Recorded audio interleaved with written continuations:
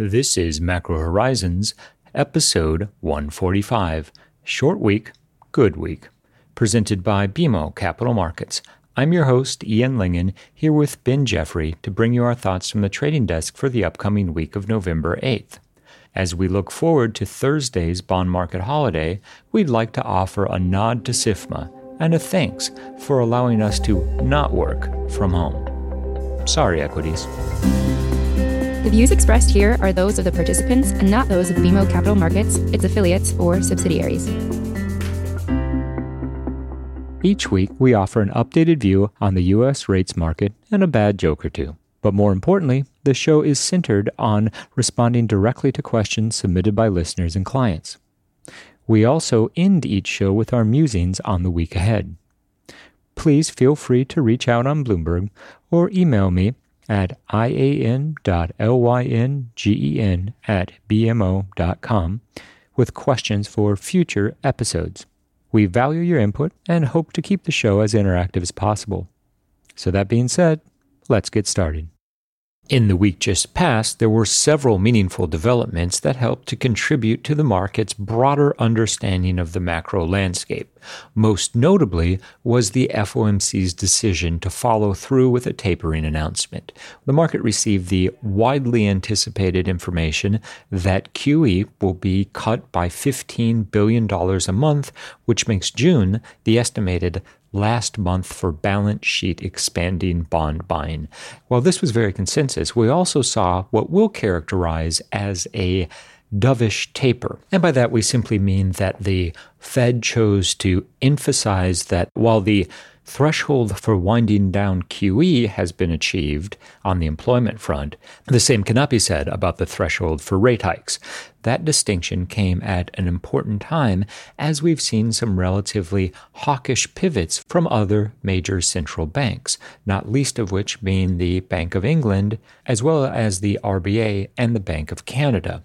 All this has brought up the obvious questions about coordinated central banking action. We'll argue that the coordination aspect of it was more relevant when the pandemic hit and all major central banks were actively easing.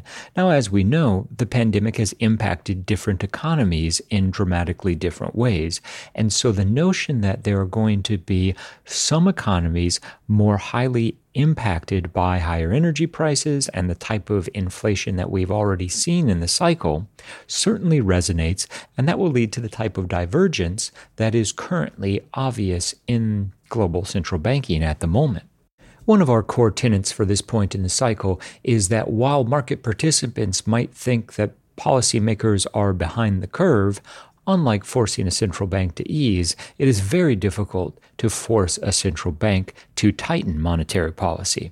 In fact, the most logical way that one might assume that this could occur would be by pricing in a significantly higher probability of rate hikes in the near to medium term. And that's precisely what we have seen.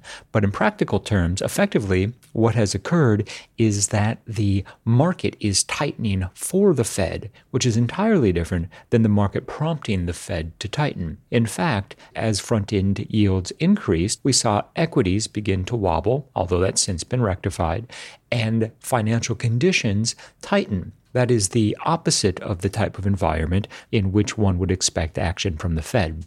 In fact, thinking the equation through, the most likely way that market participants could have an impact on monetary policy making, from a pricing perspective at least, would be by continuing to bid up break-evens. Because for a comparable nominal rate, the higher we have break-evens, the lower we will see real yields. And lower real yields have materially contributed to easier financial conditions. So if the Fed sees financial conditions trending in the wrong direction, i.e., easier, that will provide the Fed with the incentive and or needed cover to deliver the first rate hike of the cycle.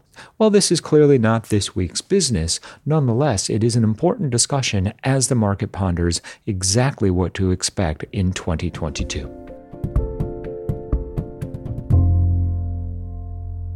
Ian, please take a seat. We have a lot to talk about. That is very true, Ben. There's been a lot that's occurred in the Treasury market that has really helped to recast the macro narrative as the year has come to an end. Most notably, the Fed finally delivered on the extremely well-telegraphed tapering announcement. We got precisely what the market was looking for, which was $15 billion a month of tapering, $10 billion in treasuries, and $5 billion in mortgages. This puts the presumed end of QE in the middle of 2022. That's been a very well telegraphed timeline, and as a result, we were not surprised that the price action which ultimately occurred was relatively limited. The bigger question now becomes whether or not the Fed decides to employ some of the flexibility that it has built into the tapering process and end QE even earlier, and what that might or might not imply for the pace of rate hikes as the cycle gets underway. And you said end QE earlier, and I think that's very important, that while the language within the announcement of tapering reflected some flexibility, aka be adjusted as warranted, really in practical terms, at this point in the cycle, what that means is that the Fed could potentially accelerate the pace of bond buying. In our pre-NFP survey this week, we compared market sentiment on the likelihood of an acceleration versus a deceleration, and it wasn't particularly surprising to see that a faster pace of tapering was viewed as more likely. But really, given the distribution of the answers that we saw, at this point, I think it's fair to say the consensus is that we're going to be running at that $15 billion a month pace until the end of June, aka that mid-2022 target that Powell hinted at even before this week's meeting. This does bring into question, however, the amount of tightening that's currently priced into the Fed funds futures market. The Fed has made their sequencing intentions very clear, and by that I simply mean that they won't simultaneously hike rates and be buying bonds. So that implies that it won't be until Q3 when one might consider the first rate hike as a live possibility. And that Q3 timeline is now very important for another reason, and that's what we heard from Powell at the press conference, in that he expects we'll have a better understanding on the degree to which some of the supply side constraints that we're experiencing now have abated. And this touches on something that you and I have discussed, Ian, which is that while yes, you can't have inflation without the demand side of the equation, at this point, the acceleration in consumer prices that we're seeing is probably still more a function of issues on the supply side. And frankly, higher interest rates are not the proper tool to address these supply side issues. There will eventually come a time when the logistical headaches and supply chain bottlenecks that we've been experiencing work themselves out, and Powell went as far to say it's not going to be until we have greater clarity on this topic that the committee will start contemplating raising rates.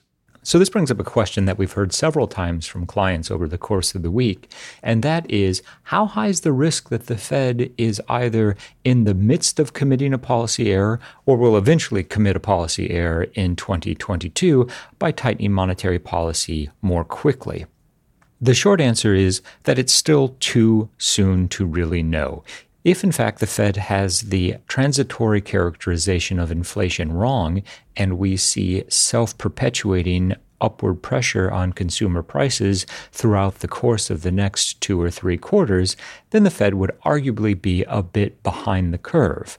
The flip side is, if, in fact, the FOMC's assumptions regarding the nature of inflation pan out, and we see a steady drift back to pre-pandemic style inflationary pressures, then if the Fed chooses to accelerate tapering and or bring forward a rate hike, then the risk quickly becomes that the Fed is effectively putting the brakes on the real economy too quickly. And that's, to a large extent, what the market seems to be telling us at this point.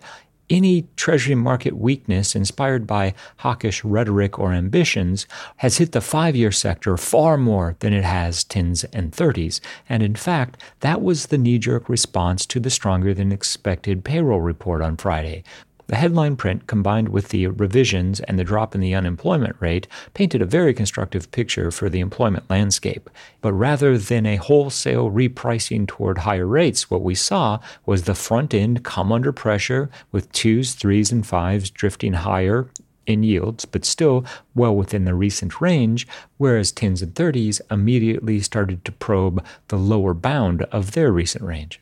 And aside from the jobs numbers themselves and the unemployment rate, the one arguable weak spot in the data was the unchanged participation rate versus the expectation for a 0.1% increase. And this is again something Powell focused on in his press conference, that the reluctance of workers to re-enter the labor force has been much more pronounced than what the Fed was anticipating. At 61.6%, the participation rate is hardly in a zone that would be encouraging for the FOMC. And there was a very good question posed in the Q&A, which is that given we're seeing what is ostensibly a tight labor market and upward pressure on wages, doesn't that risk the self-perpetuating nature of inflation driven by higher wages, more capacity to consume, and higher propensity to consume that would trigger a runaway acceleration in consumer prices? Said differently, the demand-side inflation that higher interest rates would be very effective at combating. And what we heard from Powell is that's not at all what the Fed is thinking. At this point, the low participation rate is distorting the traditional Phillips curve narrative, and this latest increase in wages is a function of temporary or transitory distortions on the supply side of the labor market. There's some nuance within the unchanged labor market participation rate that's worth highlighting. Specifically, we did see a decrease in labor market participation for the 55 and older cohort and a slight increase for the balance of the labor force. So this is very consistent with the idea that expiring extended unemployment benefits have prompted some workers to re-enter the market, while elevated asset prices have brought forward the retirement plans of many in the labor force. All of this does risk a sustainably higher trend in wages. However, when we look at the year-over-year pace of average hourly earnings at 4.9% versus what we have seen in terms of headline CPI gains, what we see is that wages are still struggling to keep up with prices. So in real terms, consumption might continue to face headwinds into the end of the year. This is particularly troubling when we think about the relevance of the holiday spending season, not only to retailers, but also to the overall pace of the recovery. Now, the Fed and NFP were undoubtedly the highlights of this past week, but we also got something of a surprise decision from the Bank of England. They opted to keep their policy rate unchanged at 10 basis points, which, judging by the moves in the UK bond market, caught some investors off sides. I think that there's a very pivotal dynamic playing out in the global rates market at this point, and that is we have a subset of investors who are looking at the inflation numbers, the trajectory of inflation expectations, and central bankers who appear, at least ostensibly, content to stay on the sidelines. What we have seen over the course of October is a run-up in the implied pricing of rate hikes for the Bank of England, the Bank of Canada, as well as the RBA and the Fed. This brings us to a fundamental question.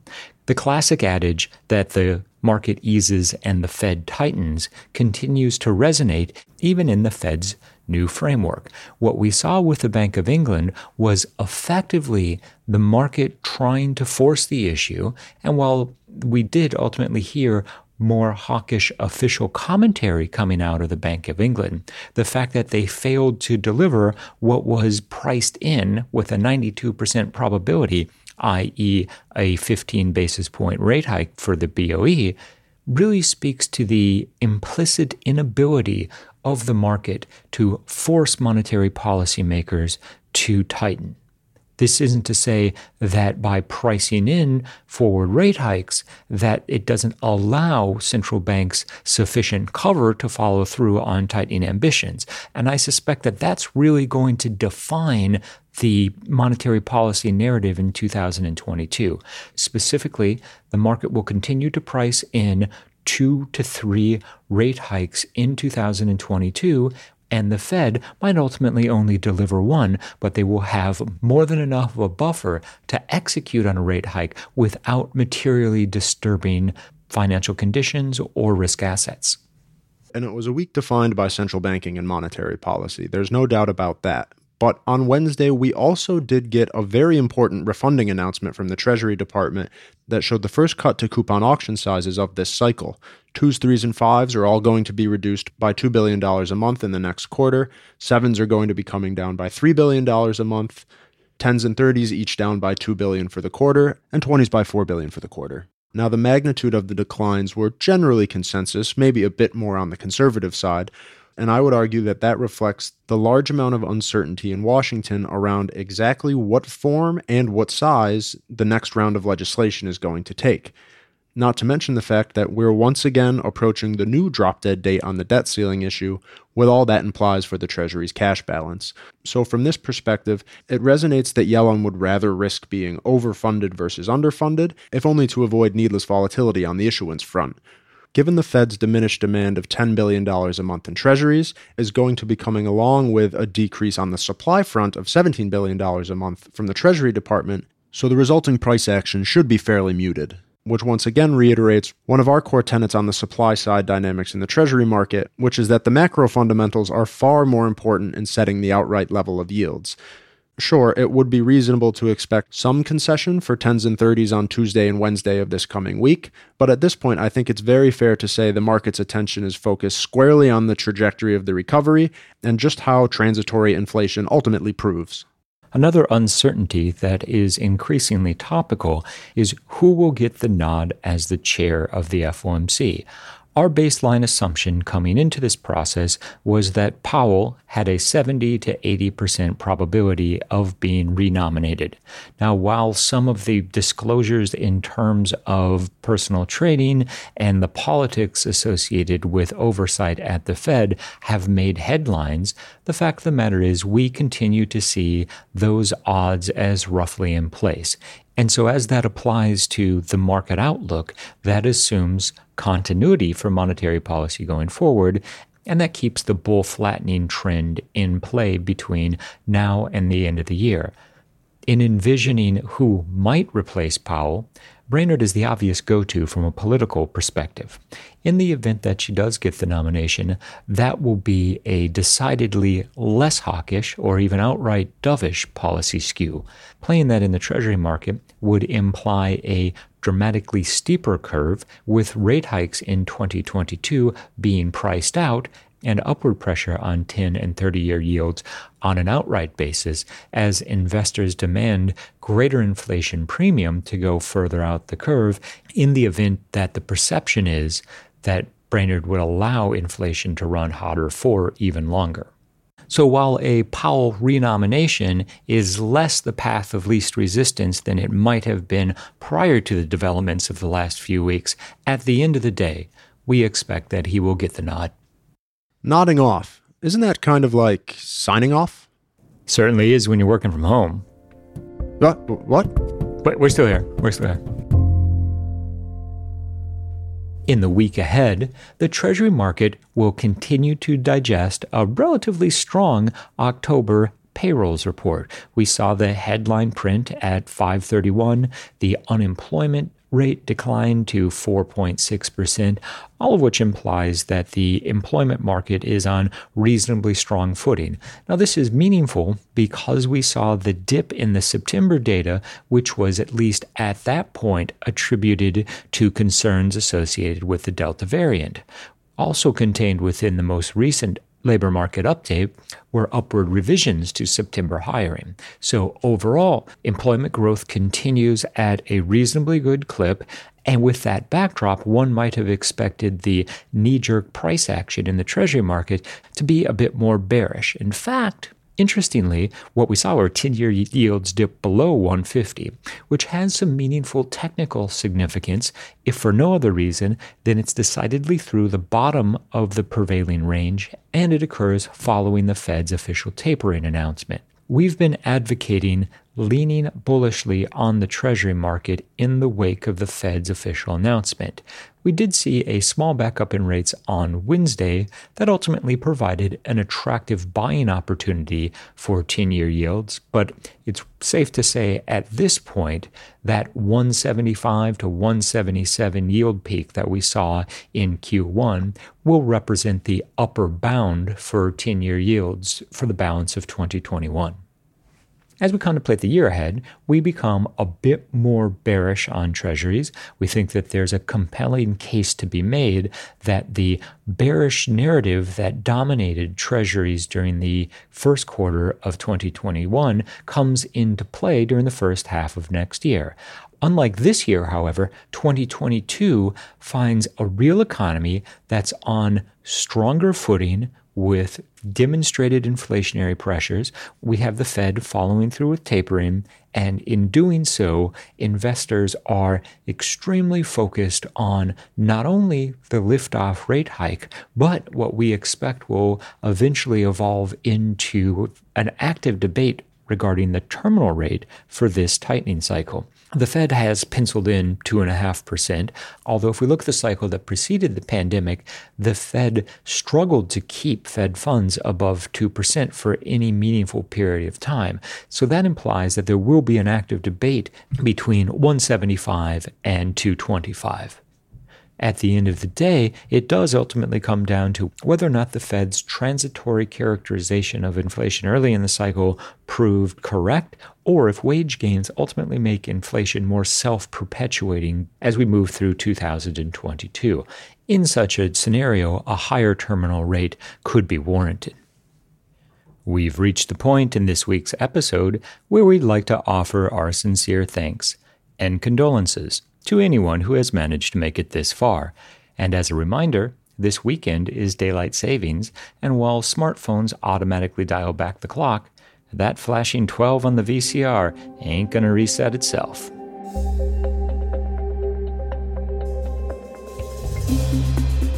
Thanks for listening to Macro Horizons.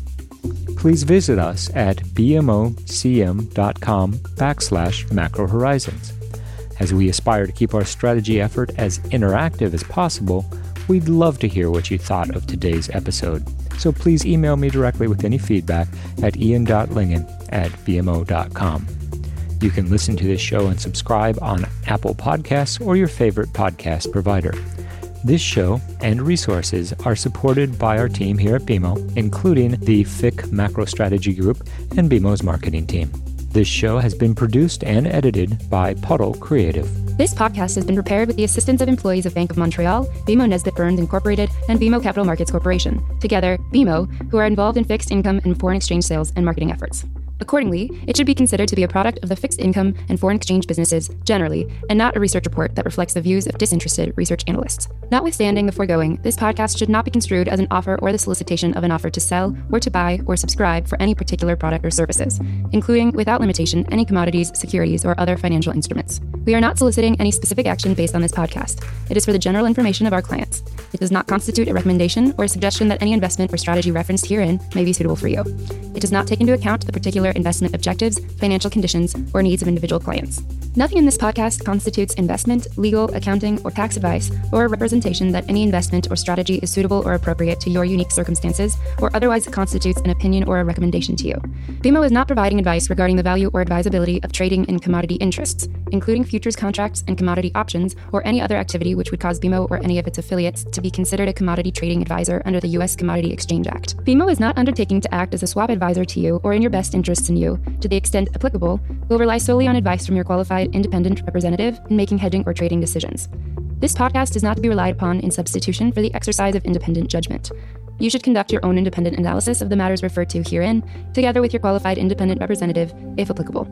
BMO assumes no responsibility for verification of the information in this podcast. No representation or warranty is made as to the accuracy or completeness of such information, and BMO accepts no liability whatsoever for any loss arising from any use of or reliance on this podcast. BMO assumes no obligation to correct or update this podcast. This podcast does not contain all information that may be required to evaluate any transaction or matter, and information may be available to BMO and/or its affiliates that is not reflected herein. BMO and its affiliates may have positions, long or short, and affect transactions or make markets in securities mentioned herein, or provide advice or loans to, or participate in the underwriting or restructuring of the obligations of issuers and companies mentioned herein. Moreover, BMO's trading desks may have acted on the basis of the information in this podcast. For further information, please go to bmocm.com/macrohorizons/legal.